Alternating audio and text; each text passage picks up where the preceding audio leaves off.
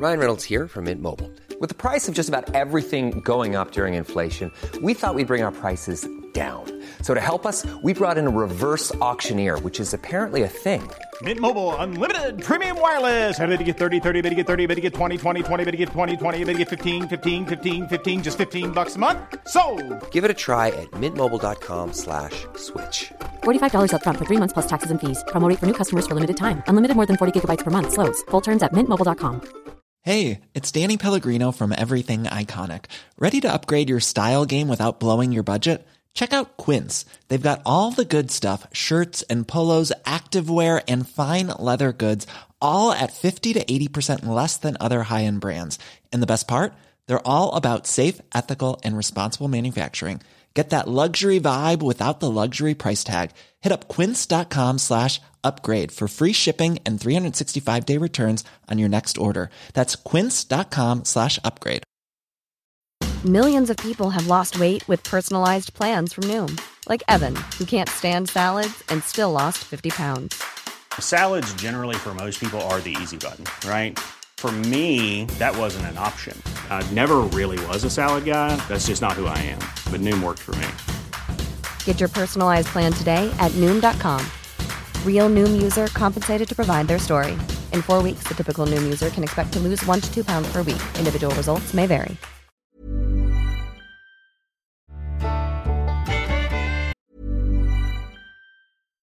If you're looking for plump lips that last, you need to know about Juvederm lip fillers. With Juvederm Volbella XC and Juvederm Ultra XC, your lip look, whether it's subtle or bold, can last up to 1 full year with optimal treatment and no additional maintenance. Find a licensed specialist and see if it's right for you at Juvederm.com today. That's JUVEDERM.com. Add fullness to lips in adults over 21 with Juvederm Volbella XC or Juvederm Ultra XC. Do not use if you have severe allergies or a history of severe allergic reactions, or if you're allergic to lidocaine or the proteins used in Juvederm. Tell your doctor if you have a history of scarring or taking medicines that decrease the body's immune response or that can prolong bleeding. Common side effects include injection site redness, swelling, pain, tenderness, firmness, lumps, bumps, bruising, discoloration, or itching. As with all fillers, there's a rare risk of unintentional injection into a blood vessel, which can cause vision abnormalities, blindness, stroke, temporary scabs, or scarring. For full, important safety information, visit Juvederm.com. Hiring for your small business? If you're not looking for professionals on LinkedIn, you're looking in the wrong place. That's like looking for your car keys in a fish tank. LinkedIn helps you hire professionals you can't find anywhere else, even those who aren't actively searching for a new job but might be open to the perfect role. In a given month, over 70% of LinkedIn users don't even visit other leading job sites. So start looking in the right place. With LinkedIn, you can hire professionals like a professional. Post your free job on linkedin.com/people today.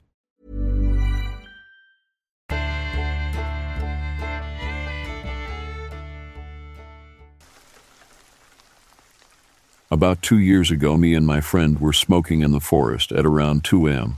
For some context, this wasn't a U.S.-style camping trip in the deep woods. This forest is on the outskirts of London Pole Hill, if anyone's interested, and we used to hang out there in our little den and blaze. We knew the area very well, and we obviously didn't have to worry about mountain lions or anything, and we always felt reasonably safe. So we're sitting there toking away when all of a sudden we hear this noise coming from what sounded like about 5-10 meters away. It was loud and sounded like a really big gas valve being opened for a few seconds and then closed with a kind of pop at the end. Or that noise a hot 8 balloon makes as it fills up. We were more confused and curious than scared as we knew there were no gas tanks or pipes or any hot air balloons anywhere near us. But it was enough to make us both jump. It was especially strange because it was just not a mysterious or creepy location. Just a smallish wood mostly used by dog walkers. Yeah, I'd go there for a walk as opposed to a hike. Anyway, we decided to check about a bit in the direction it came from, and when we couldn't find anything and we started joking about invisible aliens, then I actually started to feel afraid. Then we saw about 5 people with lights coming across a small clearing towards us. Oddly, they weren't really walking together and were all separated by a couple of meters. And the torches they had were like 50-centimeter long strip lights. We didn't feel threatened, more like we just weren't supposed to be there, so we left pretty hastily. We felt like they were looking for whatever made the sound. My friend likes to say an alien ship landed near us, and we saw some government officials going to meet them. I would welcome a more rational explanation. My best is that there is indeed some sort of gas outlet totally hidden in the brambles near our den, and the people were just British Gas employees. Still seems strange, though.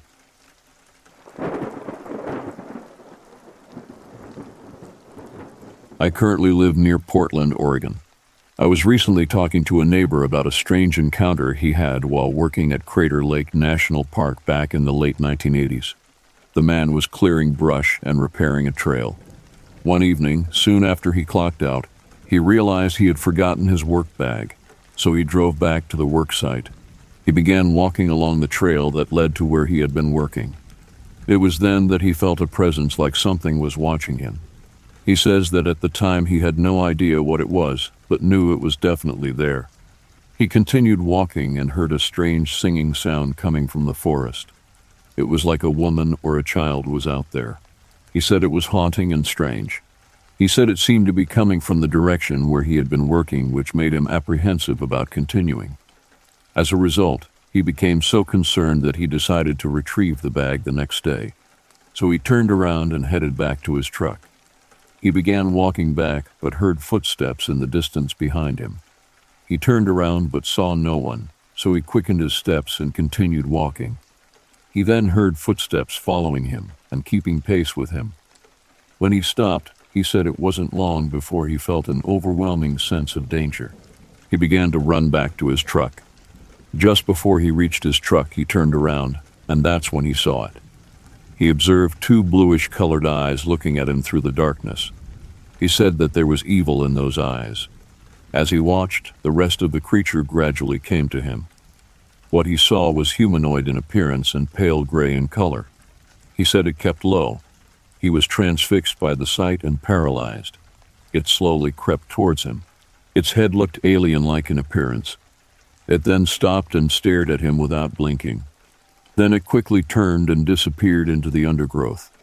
After standing there shocked and paralyzed for a minute or two, he moved. He was intrigued by what he had witnessed. He then stepped forward to try to find this being and looked around for 30 minutes. He could not locate anything. There was no sign of it at all. He eventually gave up his search and walked back to his truck.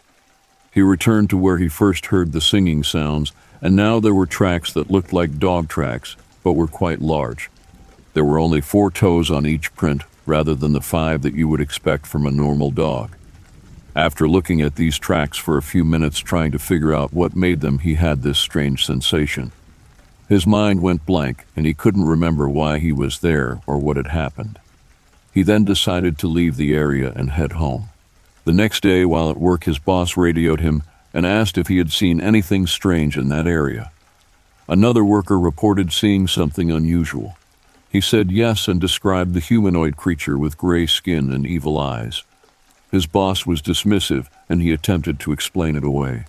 He and his boss went to the area to look for the tracks. Once they arrived at the area, and after looking around for a few minutes, he remembers that his mind went blank again. He blacked out again like before, and when he looked up from the tracks, his boss was missing. He then glanced at his watch. Over 2 hours had passed. It was now mid-afternoon, and he couldn't remember the previous 2 hours.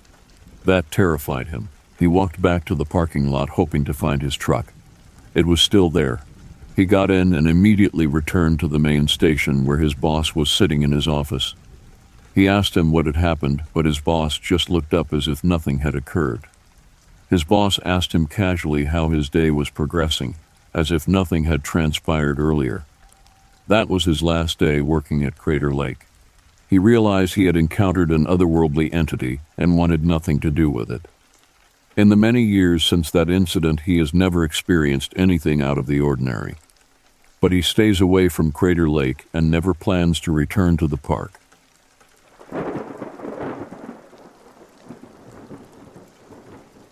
I live in Chicago in East Garfield. In June 2017, I was at a local grocery store buying food. I walked to my car, loaded the 2 bags into my back seat, then got into the driver's seat. As I started the car, to my shock, a young, pale-skinned woman with long, dark hair was sitting on the passenger side. The first thing I noticed were her coal-black eyes. She looked right into my eyes and said, "I need help. Please help me." She literally looked like The Walking Dead or zombie. I told her to get out, but she insisted that I take her to the hospital. I was scared. We weren't too far from the hospital, so I headed there. If she was crazy, I thought that I would placate her. We were about 2 blocks away and at a red light when she suddenly jumped out of the car, took a few steps and vanished. No trace of her. She didn't appear like a ghost, but she was solid in form. It was as if she ran through an invisible doorway. The next day, I felt sick to my stomach and my eyes were sore and red. I believe it had something to do with this black-eyed woman. I didn't feel 100% until a week later, and the terrible nightmares continued for months. This may not be related, but some of my family and friends had unexplained activity in their homes, including my brother. He lived a few blocks from me and swears there was a demon in his basement. He and his girlfriend would not venture down there and soon moved away. He had terrible dreams as well. I wish I knew what was going on.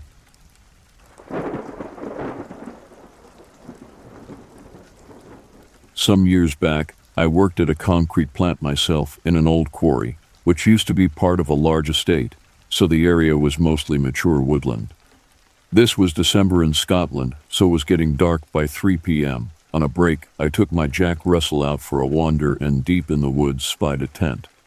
Since the dog is a cunt, she ran over to inspect, and I had to follow JR's refuse to do if all they are told.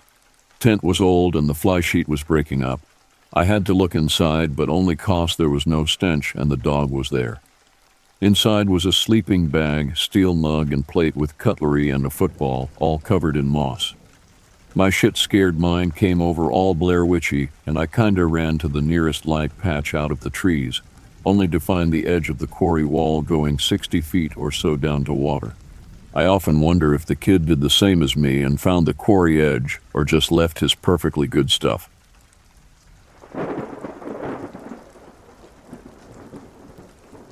It has been a long time since I had wanted to tell someone about what I saw, someone who would be willing to believe me and not judge me. It's been many years ago, but I remember it as if it was yesterday. I was at work in Greensboro, North Carolina.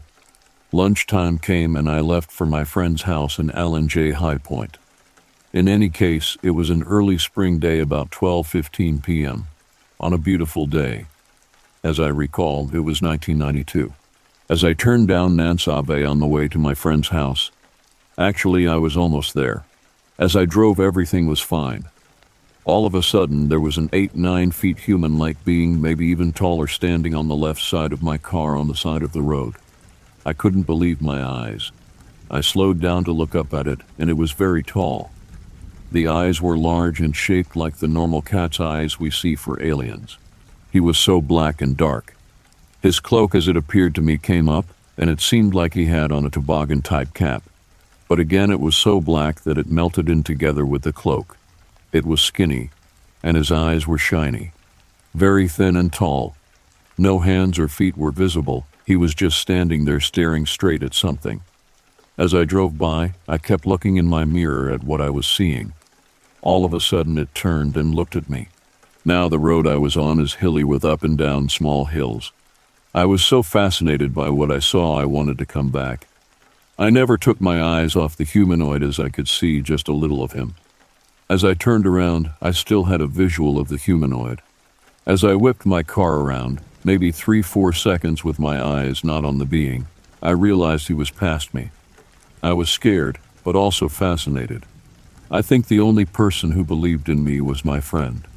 I told her and took several shots of tequila at her house, which never fazed me. She said when I came flying through her door, my face was very white, and she knew something was wrong. I tried to calm down before returning to work. I have never seen another one, but I have seen mysterious things on the North Carolina coast where I go.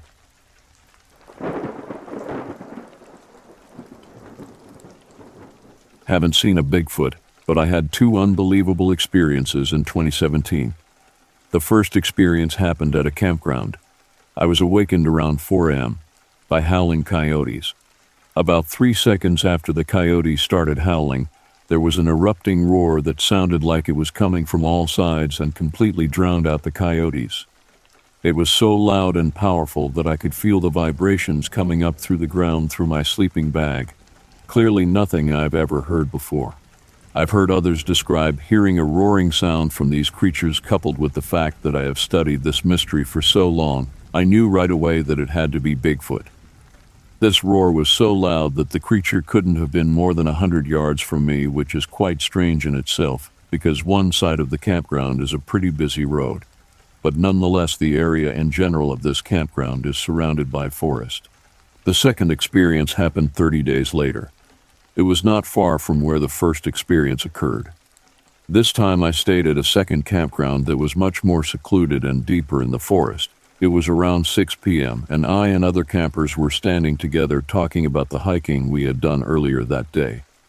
Other people were out and about getting campfires started. Also, there was a campground host who walked around introducing himself with a clipboard, making sure people had paid and joined in the conversation. It was at this time that all of a sudden, roughly 50-yard uphill on a ridge overlooking the campground, a tree came crashing down. Moments after the tree hit the ground, I and all the others standing around talking heard what can only be described as a loud guttural grunt. This is the kind of grunt you would hear from a silverback gorilla. All of us were startled and asked each other what the heck fell that tree and made that deep guttural grunt sound. One of the other campers even mentioned it was probably Bigfoot. The other campers laughed, but I didn't think it was too funny. This is because if one of those creatures was nearby, we might face a very dangerous situation. Thankfully, nothing happened after that, but here is where the story gets really weird. At the back of this campground is a dirt road. This road can be used for hiking or traveling during the hunting season. One of my favorite things to do when backpacking or camping is wake up early, get a fire started, and have a delicious hot cup of coffee. I got up that morning around 6 a.m., got my fire started and fresh coffee made. As I'm sipping coffee out of the dirt road at the back of the campground comes this white SUV completely blacked out. It has a huge sticker of a Patty silhouette stuck to the back window. Me being the believer in the existence of these creatures, I have a few similar stickers on my back window, so I took what I saw as a friendly visit from a fellow Bigfoot enthusiast. I casually walked up and said hello and saw if there was anything we could discuss regarding creature activity in the area. As I approached, the SUV driver rolled his window down about halfway, and I immediately noticed something odd. First, there were two guys in the SUV, and they were both dressed in full tacked gear. They had two AR-15s on a gun rack at the back of the interior, with both gentlemen wearing military-style boots, pistols at the ankles, black beanies, and sunglasses. I mean, these guys were completely decked out like a law enforcement officer would be, but there was no badge, just complete tack dress from head to toe. I then playfully asked, "Are you guys looking for Bigfoot?" The driver of the SUV then said to me, "Why do you ask?" I replied, "I see the Bigfoot sticker at the back of your vehicle. I have a couple of those on the back window of my car also." The reply I received is very strange. The driver just looked at me without saying anything, and then the passenger guy, in a very stuttering kind of manner, said, "It's just a practical joke sticker for my girlfriend." After that response, the driver then stepped on the gas and out of the campground they went. I just find it odd that there is a perfectly healthy tree being pushed over by a gorilla-like grunt. Then these two tacked or possible military guys show up the next morning out of nowhere, driving a blacked-out SUV with an oversized Sasquatch sticker on the back window. Very odd in my opinion. And that's it.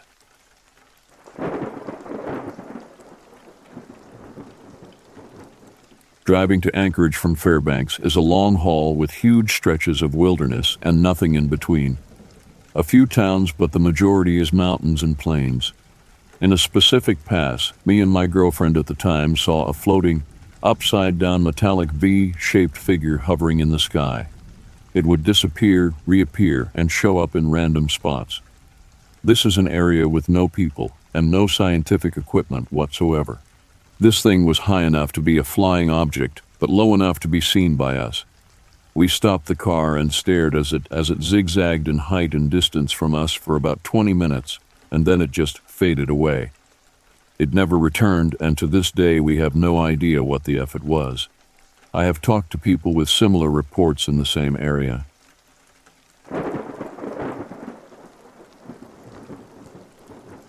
I was driving through the deserts of New Mexico alone at night. I'd been on the road for a while at this point. It was pitch black outside. There was, and I stress this, nothing around.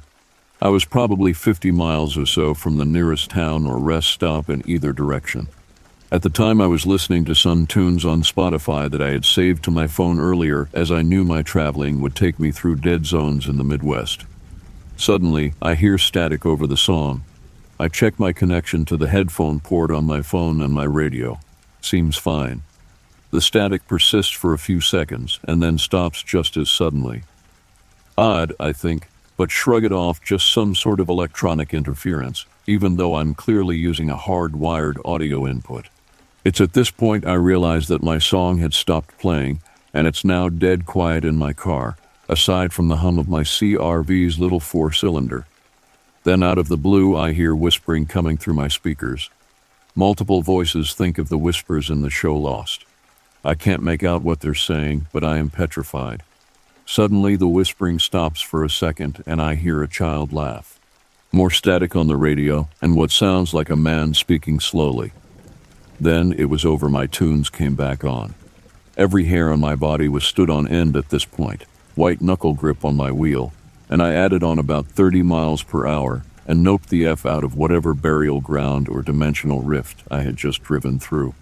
I don't believe in the supernatural at all, and it's likely that I was tired enough to have imagined the whole event, but that doesn't detract from the power the experience had over me in the moment. Far and away, it was the creepiest thing I've ever experienced.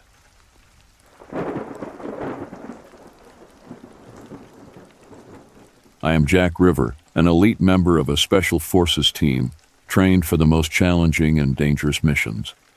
One day, my team and I find ourselves in Kosovo on a mission to prevent the illegal sale of uranium to Iran. As we made our way towards the secret enemy facility, our hearts raced with the gravity of the task ahead. As we approached the facility, we come across a small village that seemed eerily deserted. The air was heavy with an unsettling silence. Our instincts told us to proceed with caution, and as we draw nearer, a horrifying sight awaited us. The ground was littered with the remains of at least 100 people, victims of an unfathomable massacre. Yet something was peculiar about their wounds. They appeared as if some wild animal had attacked them, leaving gruesome and savage marks. We began inspecting the bodies, trying to make sense of the horror that unfolded in this forsaken place. And then, out of nowhere, we spotted. A creature like none we have ever encountered before materializes from the side of the hill. Its huge form seems insubstantial, as if it were a ghost. We can see the grass beneath its body, and it moves with an otherworldly grace, leaving no trace on the ground. The creature is covered in longish, charcoal-colored hair, giving it an eerie and ominous appearance. Its eyes are two long slits that emit a haunting bright red glow. Instead of a typical nose, there are two holes, and its thick lips curl back to reveal sharp, menacing teeth. Standing at a staggering height of over 10 feet on its two legs, it exudes an aura of primal power and ancient terror. Frozen and bewildered, we stand in awe and confusion, trying to comprehend the existence of this creature. But before we can react, it lunges at us with surprising speed and ferocity. A fierce battle ensues as we fight for our lives against this seemingly supernatural foe. With our automatic rifles, we unleash a hail of bullets, determined to bring down this mysterious and deadly adversary. After a grueling and desperate struggle, we managed to bring the creature down. But we had little time to inspect its lifeless form, for the sound of our battle has alerted the local militia. With no choice but to abort our investigation, we called our base for immediate extraction. As we are airlifted to safety, we tried to comprehend what we have just witnessed. It is a sight and experience that challenges everything we thought we knew about the world. In disbelief, we recounted the events to our superiors, struggling to find explanations for the horrors we encountered. From that moment on, We carry with us the haunting memories of that fateful day in Kosovo, where our mission to prevent the illegal sale of uranium was overshadowed by a chilling encounter with a creature beyond our understanding.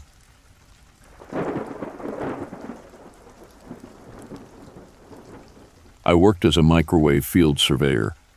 Basically, we made sure there were no obstructions, large buildings, trees, smokestacks that could block the signal transmitted between towers. I typically worked 3 weeks on, 1 week off. On this particular month, I had been sent to Pennsylvania. Most of Pennsylvania is great, but every state has its creepy, low-population areas. I was assigned to survey a 35-mile path between towers in the state game land's large protected areas. The key to surveying a microwave path is finding the critical points where the signal comes the closest to the ground, usually a mountaintop or hill. In a city, this is fairly simple. You can just drive a few blocks and take measurements. However, the remoteness of the towers made access difficult, and the roads I tried to use were sometimes rutted trails at best. The GPS program DeLorme kept sending me down dead ends or onto trails called abandoned road or old mine shaft. This was actually pretty funny at first. At about 7:30 p.m., I was getting nervous. It was getting dark, and I hadn't seen another car or even a parked hunter's truck in 5-6 hours. My GPS was spotty, and I wasn't sure if I could honestly remember the way out, at least not before total dark. I found the widest trail I could and began to work my way south, hoping to hit a major road. I was forced to double back northeast by another downed tree on the path. It was very dimly lit outside, and with so many turnoffs, I can't be sure I took the same way back. That's when I came across the little village. 8 small cottages. They looked like remnants of someone's camp from the 50s, 60s. 2 burned almost to nothing, the rest with the doors swinging in the wind. No one around, no tracks. Nothing. I feel a little silly writing this. I know that I was just tired and hungry at the end of a long, isolated day. But it felt like something was watching me from inside those little cottages. My X-Files or Hills Have Eyes sense was tingling, so I got back in the truck and roared out of there as quick as I could. Our company finished the project, and I haven't been back since.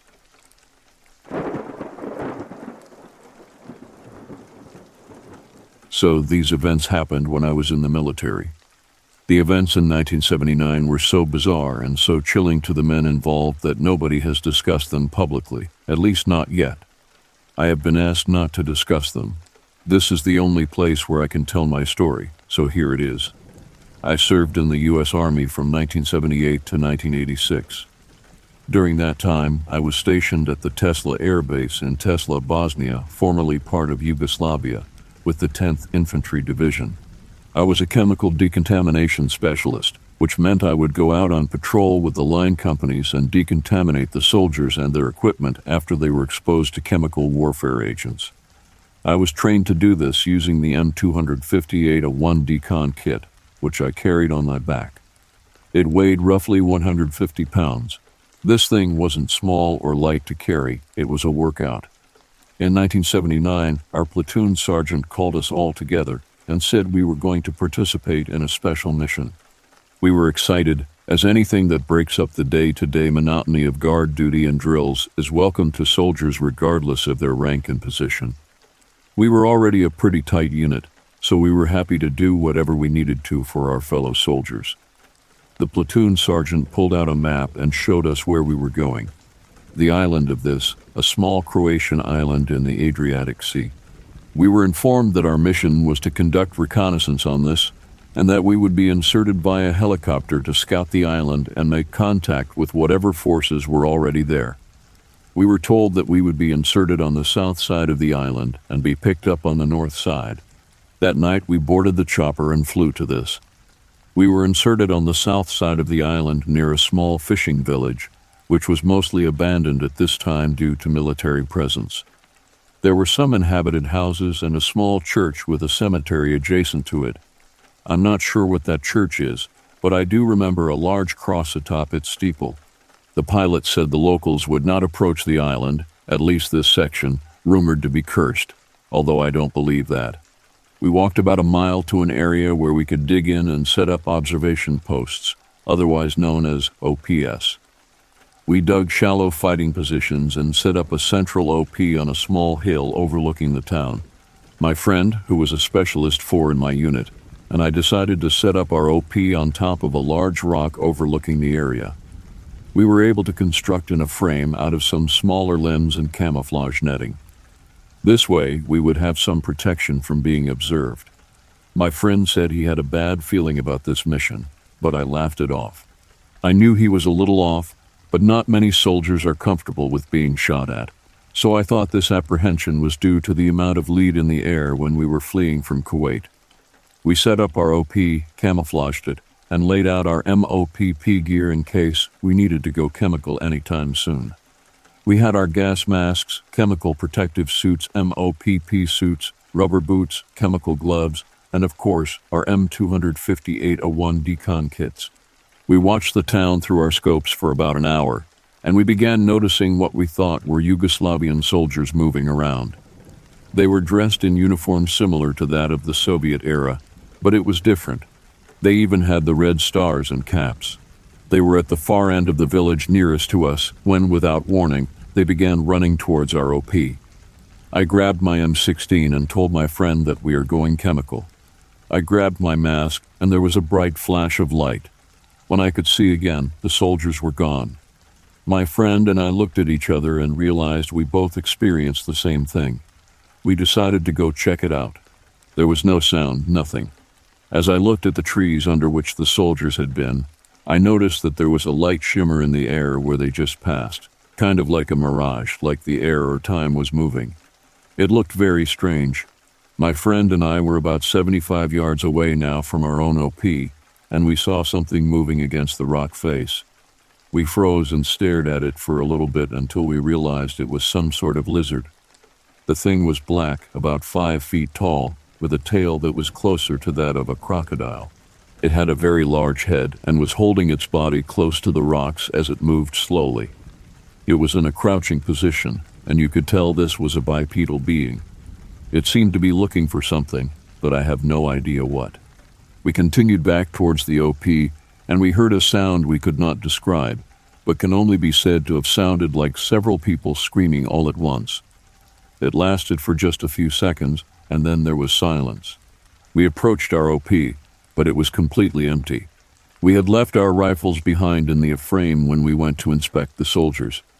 We moved back to where it was, and when we got there, all that remained were our helmets, which had fallen over on their sides with the chin straps still buckled.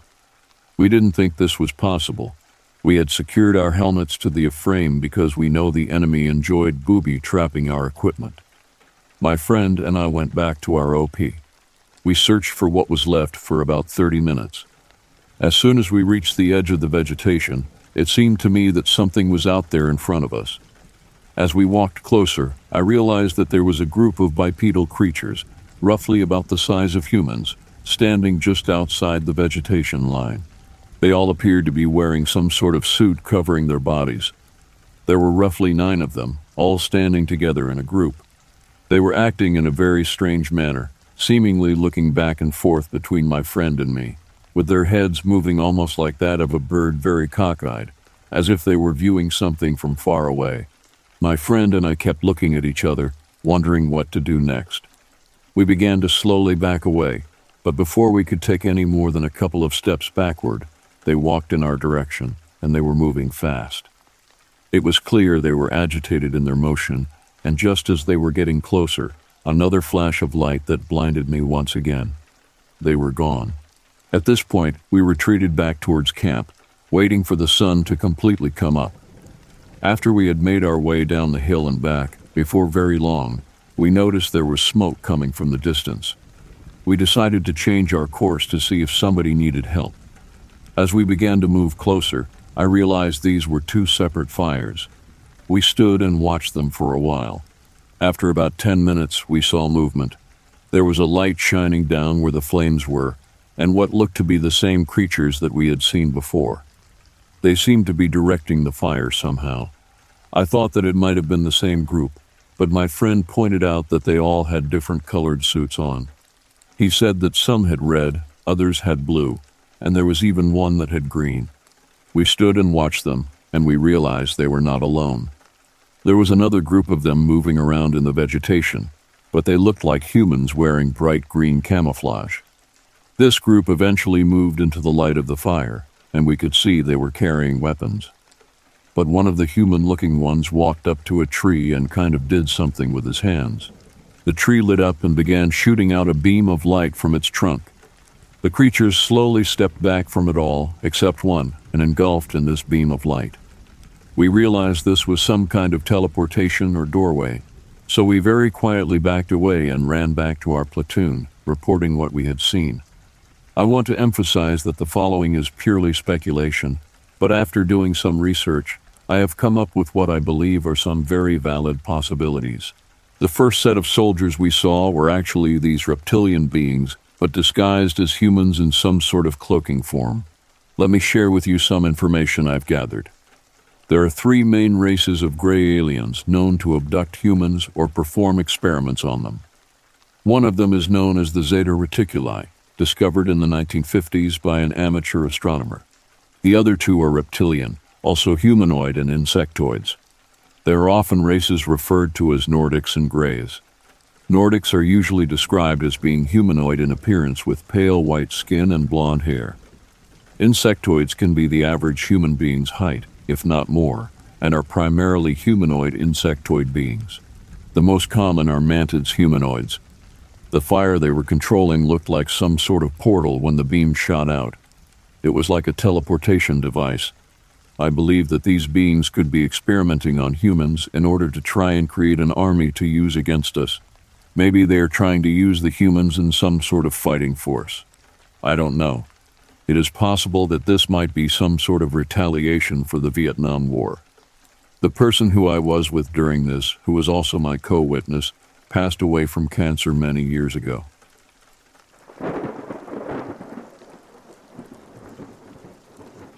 I lived in a rural area when I was around 12 years old. Our neighbors were like 5 minutes driving away. And behind our 5 acres of land was all crown land not owned by anyone. As far as I know, this land went on for miles. I loved going for long hikes. Sometimes I'd go out with the family, and we'd be gone for good 4 or 5 hour walks deep into the forest. I went with my younger sister 8 and her friend one day in the fall. About 3 half-hour into the walk, we get a little turned around, found a new trail, and don't recognize any of our usual trees. Sun's still up for a while, so we keep going. Suddenly, we hear a 4-wheeler, but it's getting closer. We encounter an older man with 2 axes on his 4-wheeler and a vicious dog.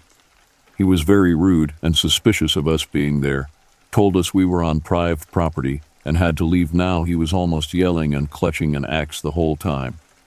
We agreed and apologized and left. We heard him drive off the other way.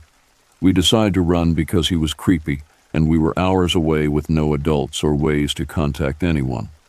We take an alternative route to cut time down, so we're no longer on that path. Shortly after we hear the 4-wheeler close again, we freeze atop a little hill or mound and listen. 4-wheeler guy comes into view on the trail we were on. He drives down a ways and turns around a few times. I know he was looking for us. When he's finally far enough away, we book it. Made it back in about 2 hours. Terrified. Checked with mom or dad, and no one owns land back there. He wasn't any of our 5 neighbors. We weren't allowed to go for hikes alone anymore, and my sister's friend was afraid of the woods after that. Realistically, he was just some pot owner guarding his crop, which is equally as scary, because where I lived, if you stumbled on a crop, people shot first and asked questions later.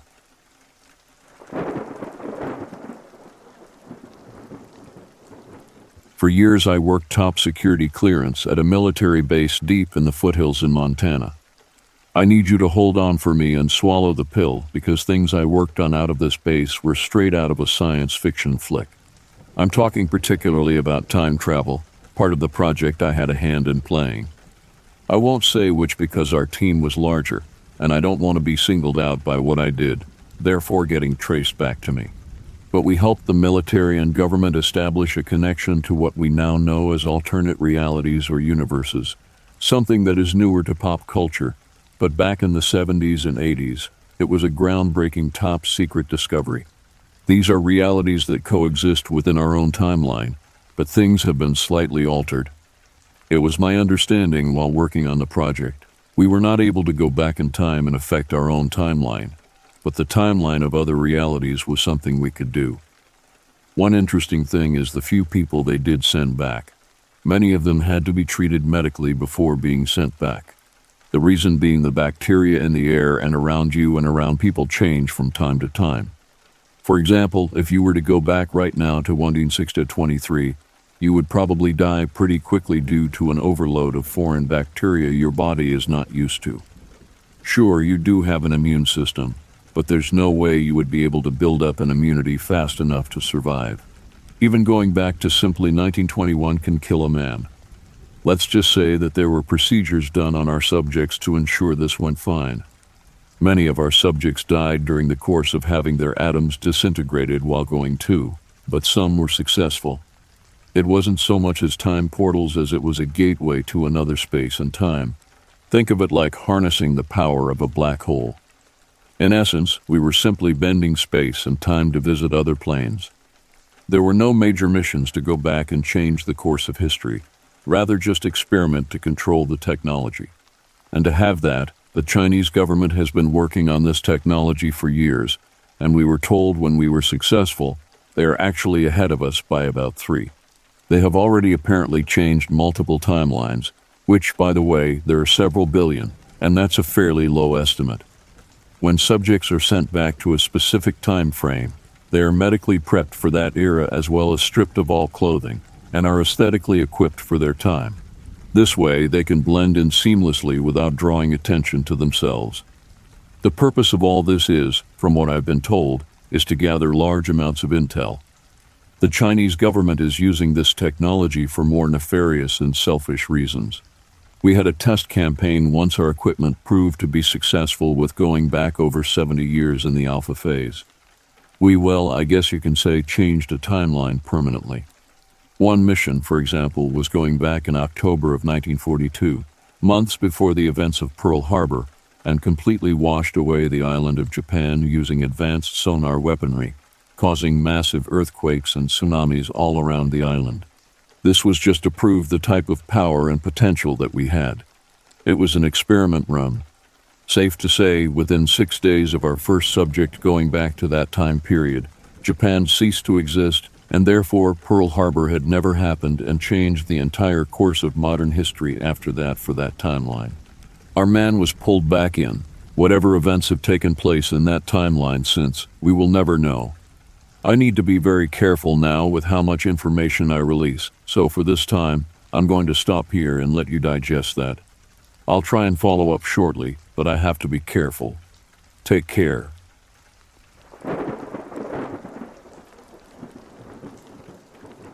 I had been on solo hunting trips before, but this one felt different from the start. The Texan forest was vast, and I knew there were plenty of deer to be found deep within the woods. The day was pleasant, and the sunlight filtered through the leaves, creating a patchwork of shadows on the forest floor. As I ventured further into the wilderness, the trees grew denser, and the sunlight gradually faded away. I followed a narrow, winding path, trusting my instincts to lead me to a good hunting spot. But then something caught my attention. A strange rustling sound broke the otherwise serene ambience. I froze, my senses on high alert. With every cautious step I took, the rustling grew louder and more distinct. My heart pounded in my chest as I pushed through the thick undergrowth, curiosity overcoming my initial fear. That's when I saw a large, dark figure walking upright through the trees, directly in my direction. My instincts kicked in, and I quickly turned and sought refuge behind a nearby tree. My breaths were shallow and rapid as I peered from behind the trunk to catch a glimpse of the mysterious creature. To my horror, it was merely 10 feet away from me, and the details of its appearance sent shivers down my spine. The creature was black, darker than the shadows around it. It stood slightly shorter than me, but had a muscular build, and there was no visible neck connecting its massive head to its body. It moved with a strange grace, as if it was accustomed to stalking through these woods undetected. As it stopped at the tree I was hiding behind, it lifted its head, and I noticed it had no visible eyes. Instead, its nose pointed upward, sniffing the air intently. My heart pounded louder, and I could hear my blood rushing in my ears. Fear held me in its grasp, rendering me motionless. I dared not make a sound, terrified that even the slightest noise might attract its attention.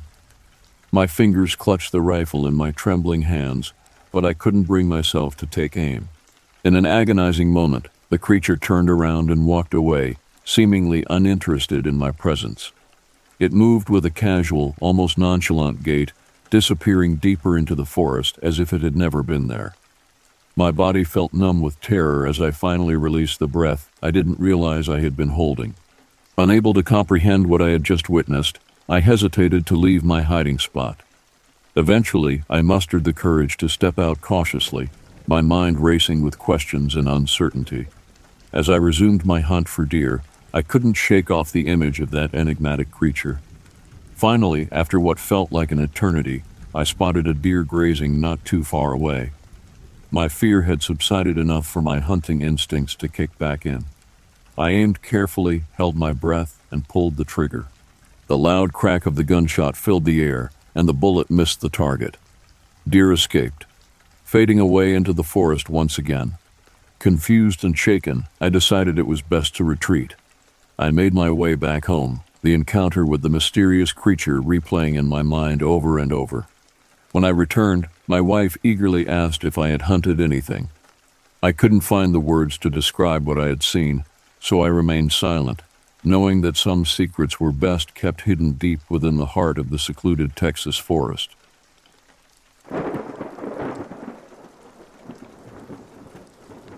In the dark depths of the Pine Barrens, I was working alone in the park one night when my radio came to life. This is right after a fellow ranger told me about seeing a strange orange light above the trees right around 2 a.m. the previous week. His story kind of freaked me out, so naturally, I was a bit nervous myself patrolling the night woods. Curiosity got the best of me, and I decided to keep my radio on with low volume so I could hear chatter coming over the airwaves. Now I had my dog at my side, an older German shepherd named Sasha, trained in search and rescue. She was a very loyal companion, even though she couldn't do much more except keep me company. We patrolled for about an hour when my radio came to life again with reports of something attacking hikers just outside on Route 563. I had parked the vehicle along the road, hiked into that section of trail armed with nothing but a pistol, 2 canisters of pepper spray, bear spray, my flashlight, and Sasha by my side, who was now on high alert, and whatever courage I could personally muster up. We walked for nearly 5 minutes in the perimeter of the woods. Sasha kept sniffing at the air, whining. Something was definitely on her mind. Suddenly, she let out a yelp and took off into the brush, and without warning, I had to use all my strength to hold onto her leash as she dragged me through briars and thorns until she stopped dead in her tracks. Almost 100 feet away from where we were, I could not see her, but I could hear her growling and whimpering. I managed to get a glimpse of something. It was big and moving really fast. At this point, both of us were terrified. Sasha's fur standing straight up on edge and my heart pounding so hard against my chest, I thought it would burst at any moment. My radio squawked again. We just received another call about an attack near the South Lake in the Pine Barrens. The volume was down low enough that I could only hear it just clearly. I told myself that whatever it was must have been close, and knowing my luck, which exactly wasn't running high at the moment, I would run into this thing. And then I heard the howling right off to my right. Sasha had already begun going crazy, yelping and growling like mad. Well, I did the only thing I felt could save us. I whistled for her, and we both took off in a full sprint away from this thing, Sasha leading the way and being so much faster than I. At this point, every time we stopped moving, it would begin chasing us, and I lost sight of Sasha in the darkness, but kept on running through the briars and bramble, trying to come up to her. I had fallen into some briar where my ankles swelled up really bad. I was bleeding. What's worse, I could hear something very big trailing behind me. I reached for my radio to let dispatch know what happened. It was gone. Sasha's leash and collar were there, but no radio. I looked around frantically in the dark of the night until a howl and growl both came down below right where I just was. That growl is 100% confirmation that I did indeed see something back there that I could not wrap my mind around. It sounded like a very large wolf, but I wasn't exactly sure. Any doubts about this creature's existence had completely evaporated in my mind, as what I can only imagine as a monster became a nightmarish reality. Luckily for me, I found Sasha and retreated back to my vehicle. It seemed that the attacks had died down, and whatever creature this was, which I'm pretty sure was not a normal wolf or bear, disappeared entirely. Luckily, I never saw it, but this experience is still fresh in my mind, even though it's been years. I have never felt so uneasy at my job before. I'm never going back to that section of woods again.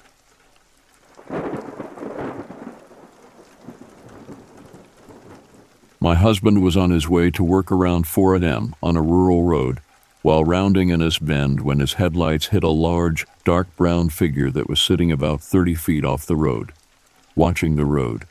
He described the figure as about 4 feet tall, sitting with legs bent out in front of it. Wolf-like face, large pointed ears, does not remember I shine leaning back on human-like arms. My husband immediately felt endangered and floored his vehicle's accelerator. This man has no fear of humans. I've known him for 30 years and have never seen him afraid of a natural being. He's hunted and fished since childhood. It took him a couple of years before he told me about this sighting. He said his first thought was that thing can catch this car, rip me out and eat me if it wants to. He was paranoid and had his head on a swivel all that day. Still, to this day, he cannot drive past that location without feeling some kind of way. The second sighting occurred in 2010 and happened to a coworker. I noticed she was acting strangely whenever we talked about spooky things, so I asked her what was up. She said, "Okay, don't think I'm crazy." Then she went on to tell me how one night she was driving home from a late second shift between midnight 1 a.m., about 5 or so miles from where the first sighting occurred. She had to slow down to a near stop to turn onto a road that would take her home. That's when she began to hear what sounded like running alongside her car. That's when she glanced out her driver's window and saw the most horrible face. Her first thought was werewolf. She described it as being black and gray in color, with large teeth. She said she didn't look again, but could hear it running next to her car until she reached 45-50 miles per hour. That's no joke on a back road. She was scared out of her wits. After arriving home, she ran to the door, dropped the keys, went inside, closed all the curtains, and did not sleep a wink that night. We're both nurses, and I've known her for about 7 years. She grew up in New York City and is not a storyteller. Neither of these people likes to talk about their sightings. You can see a change in them when their encounters are brought up.